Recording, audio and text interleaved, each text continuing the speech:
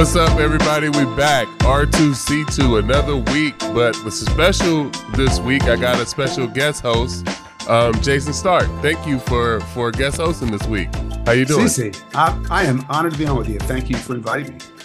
No problem. We got a lot to discuss. The new rules. We're down here both in spring training. I saw you in Phillies camp earlier this week, and I'm down here in Tampa with the Yankees, and you're down in Phillies camp. So what do you got on these new rules? Well, I know it's a lot. I've been bopping around, man. And I was in Northport, Florida on Saturday for one of the craziest things that I've ever seen. This was the game, Red Sox, Braves, that ended on a timer violation. And I'm telling you, Cece, I've seen some weird stuff. I collect weird stuff. It's my whole niche of covering baseball. But this was so bizarre because everybody in the park thought one thing had happened, but in fact, the opposite thing. Thing had happened. So everybody thought the violation was on the pitcher, right? Right. I don't know how many people have actually seen the video of what went on. I knew there was going to be some stuff like this. I knew a game would even end on a clock violation. I knew what happened one time. My friend Mike Fern and I even came up with a name for it, the clock off. Okay. So we actually had a clock off. But this is not what I expected because, I just thought it would be a routine thing where the pitcher wasn't ready or the hitter wasn't ready or something. But this was the opposite because it was bases loaded, 2 out, full count. Red Sox had just blown a 3-run lead. So the game is tied. They're not going to play extra innings. And so the catcher throws the ball back. The clock starts. 20 starts ticking down. Now the catcher stands up and he's motioning the infielders, plays at first base. Of course it is. Bases loaded, 2 outs. So throw to first base and the ball is hit to you. Okay, that's fine. But meanwhile, the clock is ticking. Okay? Ticking. And so the hitter's standing there. And the catcher's 4 inches away from him, and he's standing up.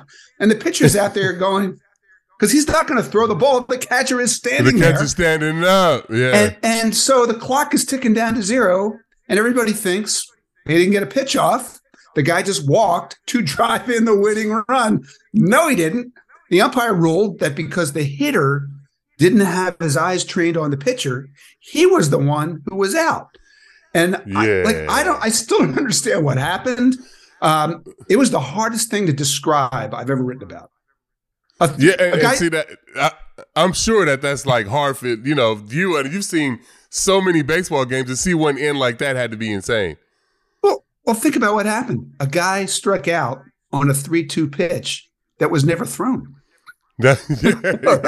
That's kind of weird. How do you even explain to people who are barely following this that happened? And then all this chaos around him. I talked to a lot of people afterwards who didn't really know what went on. The pitcher was a minor leaguer for the Red Sox who told me, I honestly had no idea what happened. I didn't know if I'd struck this guy out. I didn't know if the game was over. I didn't know what to do. I didn't know it was that bizarre.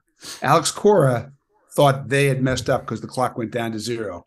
Brian Snickers said games aren't supposed to end like this. Right. So I'm curious what you think about this interpretation of the rule, because Major League Baseball was adamant to me afterwards that this was called correctly. And my feeling is, if that's the rule, then you need to change the rule.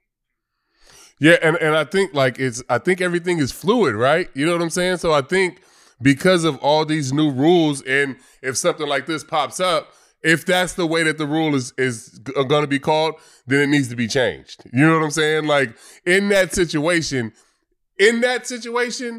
the way that, and I've seen the video, the way that it looked to me, the violation should have been on the defense. You know what I'm saying?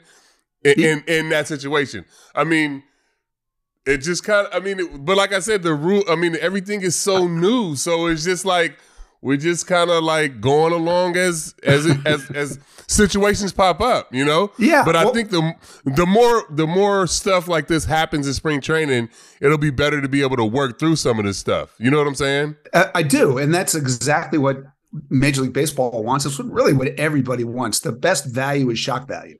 Okay, there's a lot of it. There was a lot of it that day. Just, my point on that play is, how can you be telling the pitcher, the hitter, he needs to be ready to hit when the pitcher isn't ready to pitch, and the catcher isn't ready to catch? And the catcher's standing up. Yeah. I don't get it. I don't understand that. At least stop the clock.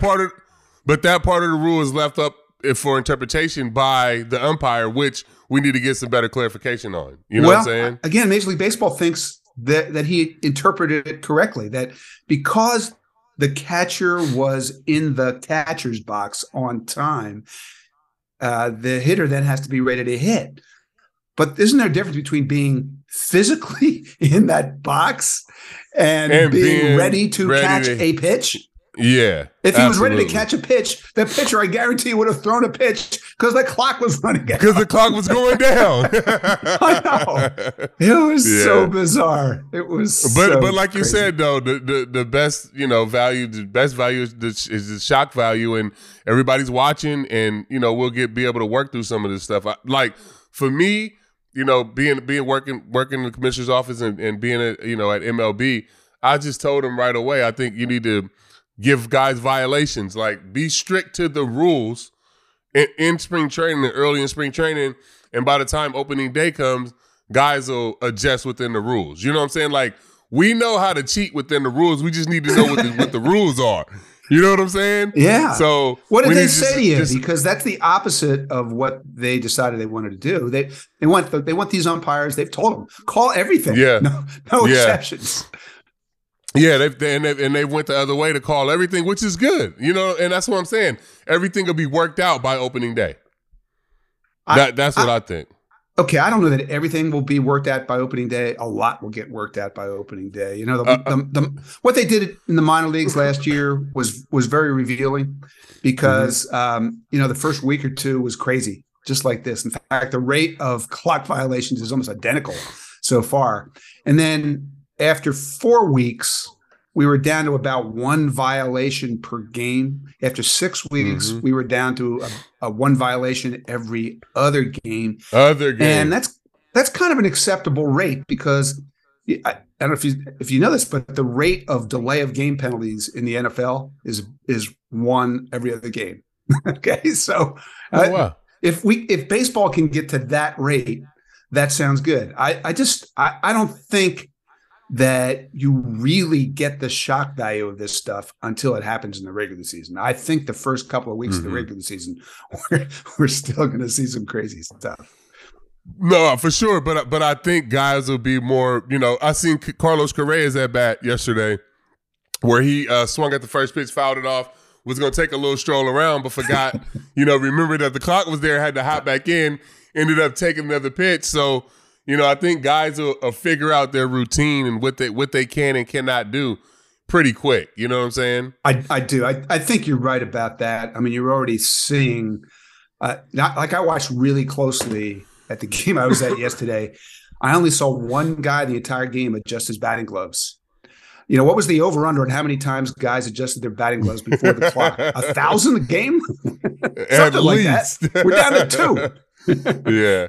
And for me, yeah, it is. And it's just all the little dead time in the game. You know what I'm saying? Just a little stuff like that. I mean, and I was guilty of it. You know what I'm saying? So just to even be able to speed some of that dead time up for, as a fan watching the game, it doesn't have to, I don't care about how long the game is, as long as I have action. Game can be 3.5, 4 hours long. If I have action, if I'm seeing the ball getting put in play, if plays are getting made and guys are getting hits and different things, people are running the bases first to third, all of that stuff, then I don't care how long the game is. You know what I'm saying? It's all of the adjusting of the batting gloves and walking around the mound and grabbing dirt and everything in between pitches. That kind of loses me as a fan, honestly. Yeah, dead time is the worst time. And I don't know about you. I'm hearing a lot of pushback from fans, but I know there's a segment of the fan base who thinks baseball should never change. Never. Shouldn't change anything about it. And I admire where that's coming from, but the other sports change their rules all the time. They look at their sport and think we could make it more entertaining So let's do that. How much has the NBA tweaked the shot clock? They just tweaked it a couple of years ago, on what happens if you retain possession. You don't get another 24 seconds. Keep the game moving. The games have so much better rhythm this way than the old way. There hadn't been a game over 3 hours and 6 minutes the last time I checked. And, some of these games that are taking 3:06 would have taken 4:06 last year. And that's a real telling development. And it's even just, even being able to just get the next generation of fans at the ballpark. You know what I'm saying? Like, if we can make the game a little more digestible by shortening it up a little bit, 2 hours, 30 minutes, whatever, and get kids at the park that can stay up and watch the game. You know what I'm saying? Or come to the game and during the school year, you can start the games at 6:30, and you can have families back at the ballpark again. You know what I'm saying? So I think all of this would just breed more fans in the next generation. Yeah, that's a great point. The games are averaging right now 2 hours and 39 minutes in spring training, and there's a sense that they can get them to maybe 2:40 during the season. And if the game starts at 6:40 and ends in 2:40, it's over at 9:20. Yeah. You know what? Well, when's the last time we lived on that planet where baseball games ended at 9:20? You'll have kids back at the ballpark. You know what I'm saying? It'll be families back at the ballpark. Yeah. And, you've seen this. We've all seen it. The game's tied in the seventh inning, and thousands of people are heading home because it's just too late. They got stuff they got to do. They need to sleep sometime. And if the game's going to end at a reasonable hour, people are going to stay for the finish, and they're going to see some stuff, and it's going to be worth their while to stay for the finish. It's great. Yeah, no doubt. Now, how do you feel about the shift or no shift? The ban on the shift. Yeah. I've seen some left-handed hitters come to the plate this spring, and it blows me away to see how much more space there is for these guys on the right side. Matt Olson, Kyle Schwarber, Anthony Rizzo. It's a whole new world for them. They were getting shifted on 80, 90% of their plate appearances, and a ground ball was an out. What do they hit on ground balls? 0? And now those ground balls are hits. There's nobody hanging out in right field to slurp those things up. The second baseman's not way back on the grass. He's got to be on the dirt. He's got no help over there. And, there's going to be a subset of hitters. I mean, we just talked about 3 of those guys who it's really going to change the way their numbers look. And, here's what I wonder. The way baseball has been played over the last 5-6 years, you aren't going to get 3 singles in an inning off CC Sabathia. He's too good. Mm-hmm. Okay. But now it's possible to hit a single again. And it's possible for the guy after that to hit a single again. And if the single now has more value because there's more of them, how does that change strategy? How does that change hitters' approach? How does that change teams' approach? How does it change the defense? I mean, there's a lot of ripple effects that you could get from banning the shift that we haven't quite experienced yet. I'm really interested in what that next line of consequence will be. What about you? I look at like the Guardians, that young Guardians lineup, and how they can control the barrel and put 3 or 4 or 5 hits together in an inning and score runs. Like, more teams I feel like are going to try to make their lineups more like that, where it's more speed and power. And then, like you said, it's going to change who you drafting. It's going to change, like, the kids that, the guys that can be able to actually control the barrel, like the Whit Merrifields of the world. You know what I'm saying? Like, those guys, those type of guys, I feel like I have more value because you'll be able to like you said, there's the singles are back. There's more value in a single, and being able to control the barrel and be able to put, line drives all over the field, I think is going to be where, teams are going to try to make their money at, to be honest.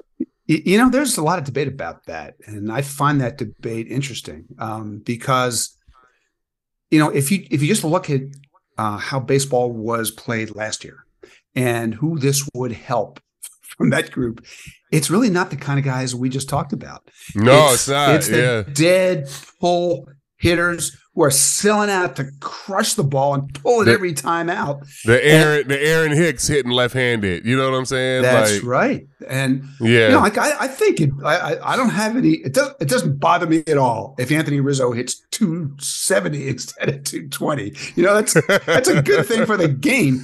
But absolutely, the question is, are we sure those are the guys it's going to help the most?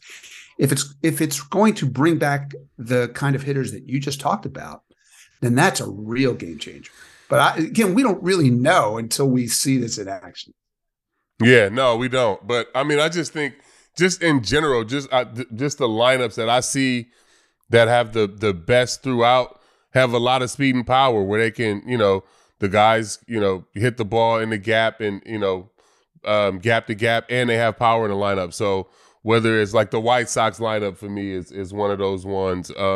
Toronto for me has got one of the better lineups in the league. Philly is speed and power, So I think people will start building their teams like that. Yeah, I just I finished a piece on the Braves, which they were talking about how much more they want to run. They led the league in home runs last year. They were 9th in steals. I think they were 87 steals. And now, Ronald Acuna and Michael Harris could steal more than that combined if they put their minds to it and hit how many homers along with it. And if you get Ozzie healthy, running the bases like that too, Ozzie told me he wants to go 40-40. He stole 3 last year. So he's got a ways to go. But you're right. Exactly. They have athletes. When you combine a team with elite athletes and these rules that are definitely going to make running the bases more fun and more rewarding, there's some teams that are really going to lean into it. I think they're one of them. Yeah, for sure. No, it's going to be fun to watch. So I'm looking forward to the rest of spring training and just seeing how everything else plays out with these rules, and seeing if we get more stolen bases with only being over to pick over twice and all of that. I haven't seen much of the consequences of the pick over rules yet. Like I haven't seen much of anybody balking or anything yet. Like it hasn't been any violations yet, or am I missing anything? I don't think there's been a bunch of balks that I'm aware of. I've seen a couple, but I think they were more. This guy's not stopping, and baseball's more strictly enforcing that than in the past. But I did see something in that Red Sox Braves game where remember Richard Blyer, left-handed reliever. Okay, and he's the guy last year who went to Citi Field and get called for 3 balks in 1 inning. Balked Jeff McNeil around the bases, and he'd called for no balks in his career before that. But that's just an aside. So I think it was Vaughn Grissom who got on first, and Richard Blyer threw over to first, made a pickoff throw to first. And I was already on high alert because I'm watching every pitch to see what's next. And first move toward the plate after that pickoff throw, Vaughn Grissom was gone after 1 pickoff, not 2, after 1.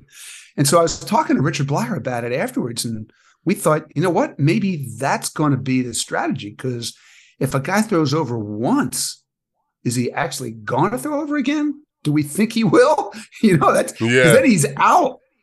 So there's a big cost of throwing over even that second time. And so, bam, they were gone. I saw 3 different times in that game where they just made up their mind and they were gone. But see, that's the thing. But as a lefty, if he just picks up and reads, right, then he should be able to. Lefties should be able to take advantage of that. I agree.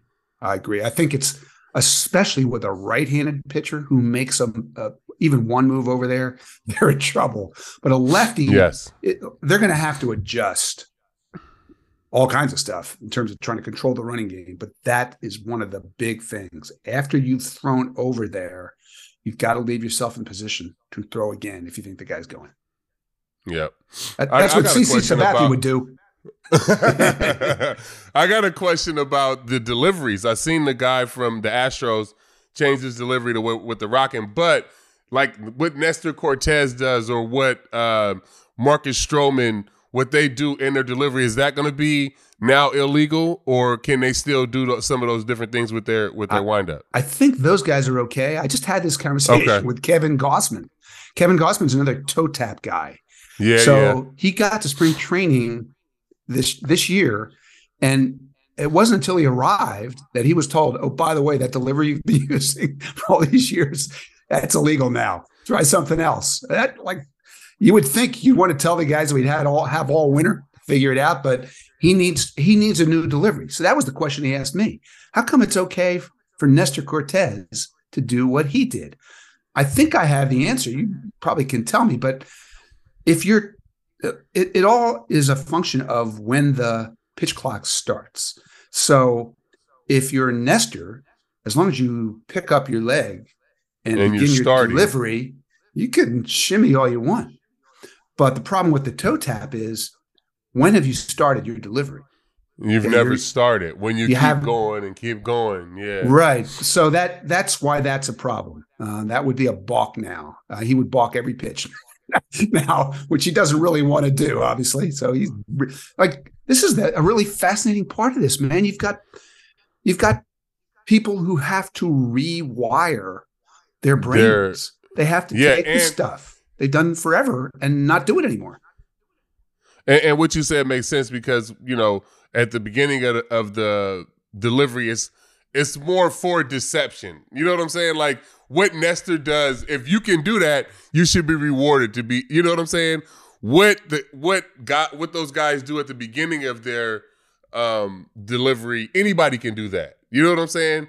So if you can do what Nestor does or Johnny Cueto does, then you should be rewarded for that. So like I like being able to still have that wiggle room in your delivery. Yeah, I got no problem with it. I think it's fun. It's so entertaining what Nestor does. I mean, I love it. The fans love it. The fans go crazy over some of these moves he rolls out there. And we are in the entertainment business. So that, you know, that's the best part of it. I feel sorry for some of these guys who all of a sudden can't do what they do, can't incorporate deception in their way. Maybe there's some other way to incorporate it. I'm going to go see Kevin Gausman pitch this week because I'm curious what he does. Yeah, no, I'm definitely going to keep a close eye on that and see. I've been watching the guys that have funky deliveries and just seeing, you know, what they've been doing, you know, to stay within the rules this spring. So it'd be interesting. And it'd also be interesting with all these rule changes and so many guys going to the WBC and not, you know, playing under these rule changes, what it'll be like when they come back later in spring, you know? Right, because we're talking about how, you know, if you have 6 weeks to get used to these rules, you're in good shape. Well, the guys who go to the WBC and are gone for 2.5 weeks, they don't have 6 weeks. You know, they don't have a couple of weeks. And they're about to be playing in huge games, playoff basically games with the old rules. The old rules. You know? So it'll be interesting to see, you know, them come back, you know, into the, you know, the new big leagues and see how they adjust to these rules. Yeah. You know, I'm watching games in spring training like I've never watched them before because I'm looking for every little thing, just trying to learn. And every at bat is a learning experience for pitcher and hitter and catcher. And I honestly, to not have those experiences for 2 weeks, 2.5 weeks, whatever it is for the teams that go to the finals, I think it's a big deal. I mean, I saw one yesterday where Jose Barrios was pitching for the Blue Jays, okay? And it's the first pitch of the inning. He lost complete track of the timer, complete track. And I'm watching the clock and I'm thinking, there's no way he's getting this pitch off. And so with 1 second left, his catcher calls timeout, and the umpire granted it. And the hitter and Rob Thompson, the opposing manager, said, "Wait, what are you doing?" Like Alec Bohm was the hitter, and he said, "I can't call timeout with 1 second to go. I got to do it before there's 8 seconds to go." And the ump told them, "Yeah, I messed that up. But see, it's a learning experience for him too. I honestly, Cece, I haven't had this experience either. I'm watching intently every pitch, and I don't know what the count is because the umpire signaled something. I wasn't sure what. They're not announcing it to anybody. So you don't know what the count is or what's going on? Yeah. I didn't know. I mean, I've been at games where it's 1-0 and no pitches have been thrown. Okay, so that's confusing enough. But now there's going to be a lot of that. By the way, there's a lot of that. There's going to be a lot of that the whole year. Manny Machado kicked off spring training by doing that, and I think he enjoyed it. But you're not going to enjoy it if it happens in July. I know that. Yeah. No, what's crazy is it's a strange experience. It is. It is, but I'm watching every game intently too. But I'm watching every game because they're only 2.5 hours, so I can watch them all, digest everything, and enjoy spring training. So I appreciate you coming on. I know you got to get out of here. I know you're busy with the schedule during spring training. So I appreciate you taking a couple of minutes to come on here and talk about your experience with the new rules in spring training. Well, that's my favorite topic, and I'm honored that you invited me. It really means a lot to me. Thank you. Always fun. Of course, appreciate it. Thank you.